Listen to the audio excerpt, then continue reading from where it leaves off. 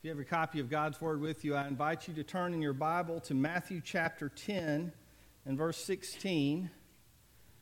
That's a change from what you see in your bulletin, and that's because we've been walking through the book of Acts, and we're certainly going to finish that. But the Lord put some things on my heart this week as I just saw some events unfold, and so just decided to make a change in direction here today in our service. As you're turning there, in Matthew chapter 10, Jesus is sending out or commissioning his disciples. The 12 have all come together. They're all followers of Jesus. They've all spent some time with him at this point, hearing some of his teachings. But you know, the best teachers never just stop at saying, okay, I've given you a little head knowledge. But experience is really always required in learning to put what you've heard, what's gone into your ears, now put it into action. And so Jesus sends out in chapter 10 the 12 apostles on their way, and he calls them out to a specific mission that they're to go out and evangelize within the confines of the Jewish nation. And he gives them instructions along the way about how they're to carry out this mission. And then he comes to this point as he's told them what to do and how they're going to be able to do it and the power that they're given to do it. He stops and he kind of gives them a sobering warning and something to keep them alert. And I want to ask if you would please stand in honor and reverence of the reading of God's Word. Matthew chapter 10, verse 16. Look, I am sending you out as sheep among wolves. So be shrewd as snakes and harmless as doves. Let us pray. Father, now we pray that your word would be used in our lives, God, to make us and to mold us more into the likeness of Jesus. Father, we pray that your Spirit would be strongly at work and that our hearts would be open to all that you have for us. In Jesus' name we pray. Amen. You may be seated. You and I like to believe, we like to think that we're safe. We like to be comfortable. We like to be safe. We like to have the feeling that, life's going to be all right. And yet, every day we're confronted with evidence that this world is not a safe place, a safe world. We're often reminded that this is not yet heaven. Although those of us who are believers, we have received eternal life, we are not yet in that dwelling place for which we will dwell forever in the presence of the Lord, where there's no more heartache, there's no more crying, there's no more tears, there's no more sin. We're not there yet. We're simply pilgrims traveling through this world. And we're waiting for that day. We're working, we're living for Jesus until we have that kind of day. But right here and right now, the Bible says this world is not our home. It tells us that you and I, we're here as sojourners. We're here as travelers. We're here as pilgrims, walking through, making our way through this world. It's not what we're going to have one day. It's not what's promised to us as an inheritance. So here and now, we realize from the headlines, from the news every day, again, that this is not a safe or an easy world that we live in. And even if we acknowledge that, though, sometimes we have this sense as Christians that, okay, well, out there in the world, maybe I'll never face any hardship, difficulty, and pain, but when I'm doing something for Jesus or when I'm around other Christian people or there's something involving the church, we sometimes then say, well, maybe I'm automatically safe and never have to think about anything, never really have to be aware. And yet, we are often reminded again that that's not always the case. There was a group of adults in Texas this past weekend that was traveling. And there they were on a church trip, having a great time, I imagine, on that trip. And a truck came along, a 20-year-old young man, who was texting and driving. In fact, someone had been behind him, had already called the highway patrol. Look, I'm behind this guy. He's weaving in and out. He's swerving all over the place. Someone needs to get him off the road. And unfortunately, that did not happen before he ran into this busload of church folks on a trip. And 13 of them passed on. About a day after I heard about that, then I hear about here in Columbus, another church in our area was broken into. Thousands of dollars of sound equipment and electronics was stolen from that church. Then Thursday night here at our church, a couple of our ladies were up here decorating for a shower, and a man starts knocking on the door and loudly, "Let me in. I need help for my family." Banging on the door and going from door to door. Scary. By the time the sheriff got here, he was gone. But they did say that he'd tried that at several other churches.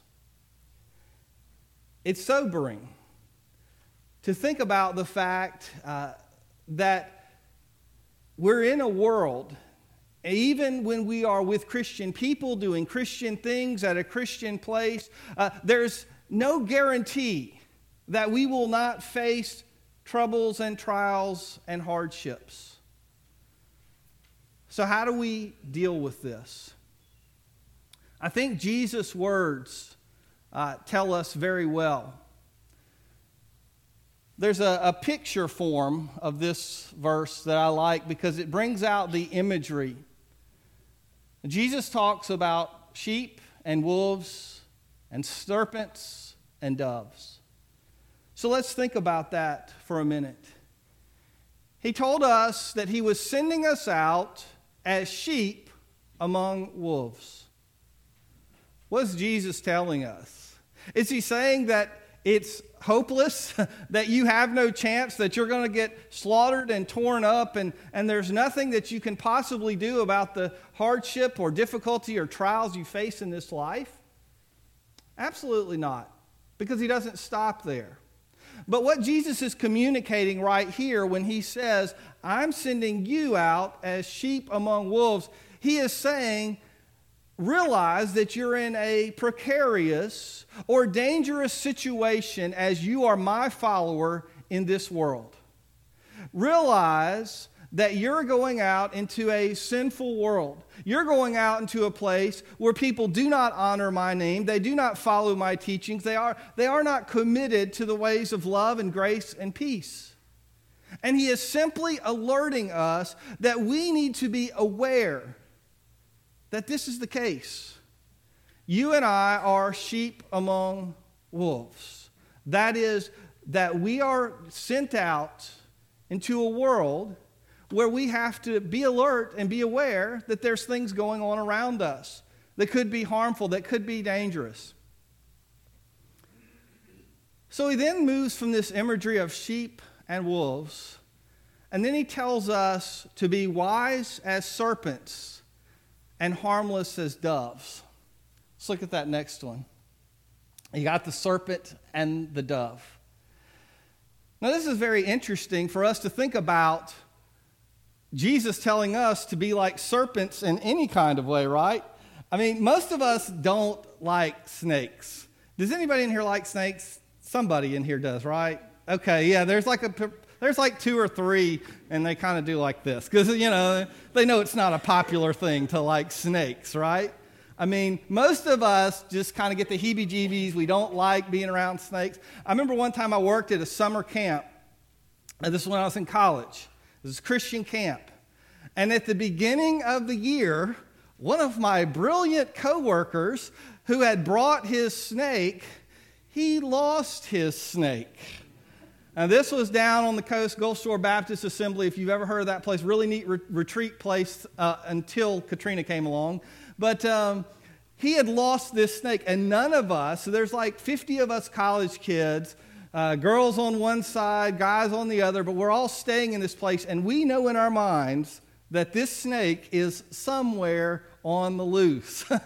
That was an interesting summer, as anytime, when you catch some movement out of the edge of your eye and you turn real quick, because every time we were thinking snake, right?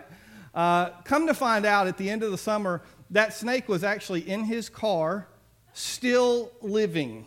Had nothing to eat unless there were some goodies in his car I don't know about. Snake was still there. But all summer long, we were on alert for this snake. We don't think about snakes as being good things, especially because we associate with way back in the garden, We remember that serpent was used as a tool of Satan to fool Adam and Eve. But actually, God has used serpents or snakes in a good form before this point. There was a time in the history of the Old Testament where the people of God were grumbling and they were not complaining, and they were complaining and fussing, and God struck them with an illness. And then he alerted Moses. He instructed him, create this brass snake and lift it up, and all those who look on it in faith will be saved. So even serpents can have some redeeming qualities. Now, God doesn't say, though, that we're to be like serpents or like snakes in all areas, but in one particular area, he says, be wise as serpents. Or other translations say, be shrewd as serpents. Be wary as serpents. We think of snakes as being crafty. We think of them as being knowledgeable. In other words, we need to be aware of our situation. We need to be on guard. We need to be alert. But in that alertness, how are we to behave when difficult situations come our way? Well, then he says we're to be innocent as doves. Now, interesting, he doesn't say be wise as doves, because doves aren't known as very smart creatures. They're really not all that smart. But they are a symbol and a sign of purity. That you and I are to be alert, we're to be watchful, we're to be aware. But at the same time, as we watch out for what's going to happen in the world, as we're cautious, as we're careful, as we're sober-minded, but we don't react as the world reacts. We don't get ourselves into sin. We simply are aware. We're careful. We're watchful. Now, there's another verse that really teaches us a lot about this concept. It comes from the book of Proverbs. And Proverbs is really a roadmap for life. Proverbs 22:3 says, the prudent sees danger and hides himself, but the simple go on and suffer for it. Now, prudent's not a word that we use a lot. I don't think I'd ever even heard the word prudent until George H.W. Bush was president. And then Dana Carvey on Saturday Night Live would make fun of him, and he would say, not gonna do it, wouldn't be prudent. And I remember that word prudent he would use there. And prudent simply means, though, wise, careful, aware of what's going on. So you see, the Bible tells us that we are to be innocent, but we're not to be simple-minded. Those two things are not the same thing. You see, a prudent person, a wise person, sees danger and says hides himself, or other translations say take refuge. In other words, if I see a runaway train, I'm not just going to sit there and say, oh, that's coming my way. I'm going to move and I'm going to get out of the way. I'm going to avoid what's coming for me so fast. The simple go on and suffer for it. It is simple-minded to see danger and just to ignore it. You see, some people confuse faith in God with being simple-minded. Some people say, well, I see that runaway train coming toward me, but I trust Jesus, and I think I'm going to be all right. And Jesus is like, move. You need to go, trust me, but you need to move. You need to go. So we need to be aware. Now, as that comes down to the church level, it's something that we think about, our church leadership, our session. We think about how can we keep our church safe? And it's a conversation that really never completely ends. As we talk about all these other things, about reaching people for Jesus and taking care of our property and ministering to people and all these things. And part of that is simply making sure that we're safe. And so that's an ongoing conversation that we have. And we do a lot of things that maybe you sitting in the pew, you might not always notice. When we go to hire a staff member, yes, we look at those resumes and we call references and we have interviews and we talk about them. But we also, as much as we think we got a good feel about them and all this stuff, we run a background check also. Why do we do that? Because we want to make sure that we've done our duty in being safe and secure. Maybe you've noticed, this would be a good scavenger hunt if you ever want. We have about 8 fire extinguishers on the church property. Did you know that? Have you ever thought about that or seen those things or looked at them? And by the way, they're not from 1923. They get inspected every single year to make sure that they're up to go. And most of us never think about that fact that we've got those, but we keep them in place to be ready and to be prepared. We need to always have that thought and that idea that we trust Jesus. We're not going to act the way the world acts. We're not going to be wolves. But on the other hand, that you and I realize as a church body, but also individuals in our lives, we need to be wise or prudent, if you like that word. You and I need to have that ability to say, God, I trust you. And I believe you, and I know you're with me, and I pray that you'd open my eyes and help me to be aware that I live in a world where there's some difficulty, there's some wolves out there. And yet, God, I know you've called me to not be simple-minded, but to be wise, to be innocent as a dove, but to be wise as a serpent. And I pray that you would take that in your own life and here at the church, that we never get into a place where our head is stuck in the sand, but also we never get caught into a place of fear. You know, after that verse in Matthew chapter 10 that we read, later on at the end of that talk, Jesus closes up his pep talk or his instructions to the disciples and says, don't fear man. Don't fear anyone. The worst they can do is harm you in body. He says you need to have the honor and reverence and respect for the one who not only controls the body, but controls eternity, heaven and hell. Ultimately, that's who we reverence, and that's who we respect, and that's who we trust. So we go forth, we live our lives as a church and as individuals in confidence, not simple-minded, but being prudent, realizing that we've been called to be sheep among wolves. We've been called to go out and do our duty, to live our lives as Christians without fear, but with that knowledge that the world around us does not live the way that we do. But we trust Jesus, and we go out, we go forward in faith. Would you pray with me? Heavenly Father, God, you have called us by your name. And we bear the name of our Lord and Savior Jesus Christ. And that's a high calling. Father, we pray that we would go forth and that we would live our lives in a way that honors and respects you. And Father, we pray that we would not be simple-minded. And just like your word says, Father, we'd be as wise as a serpent, but we'd be as innocent as a dove. To live in purity, but not in ignorance.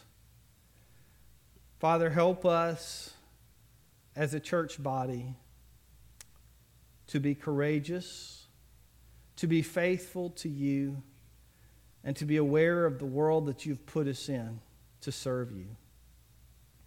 Thank you now for this service and this time of invitation. God, may you bless and may you work as only you can. In Jesus' name we pray, amen.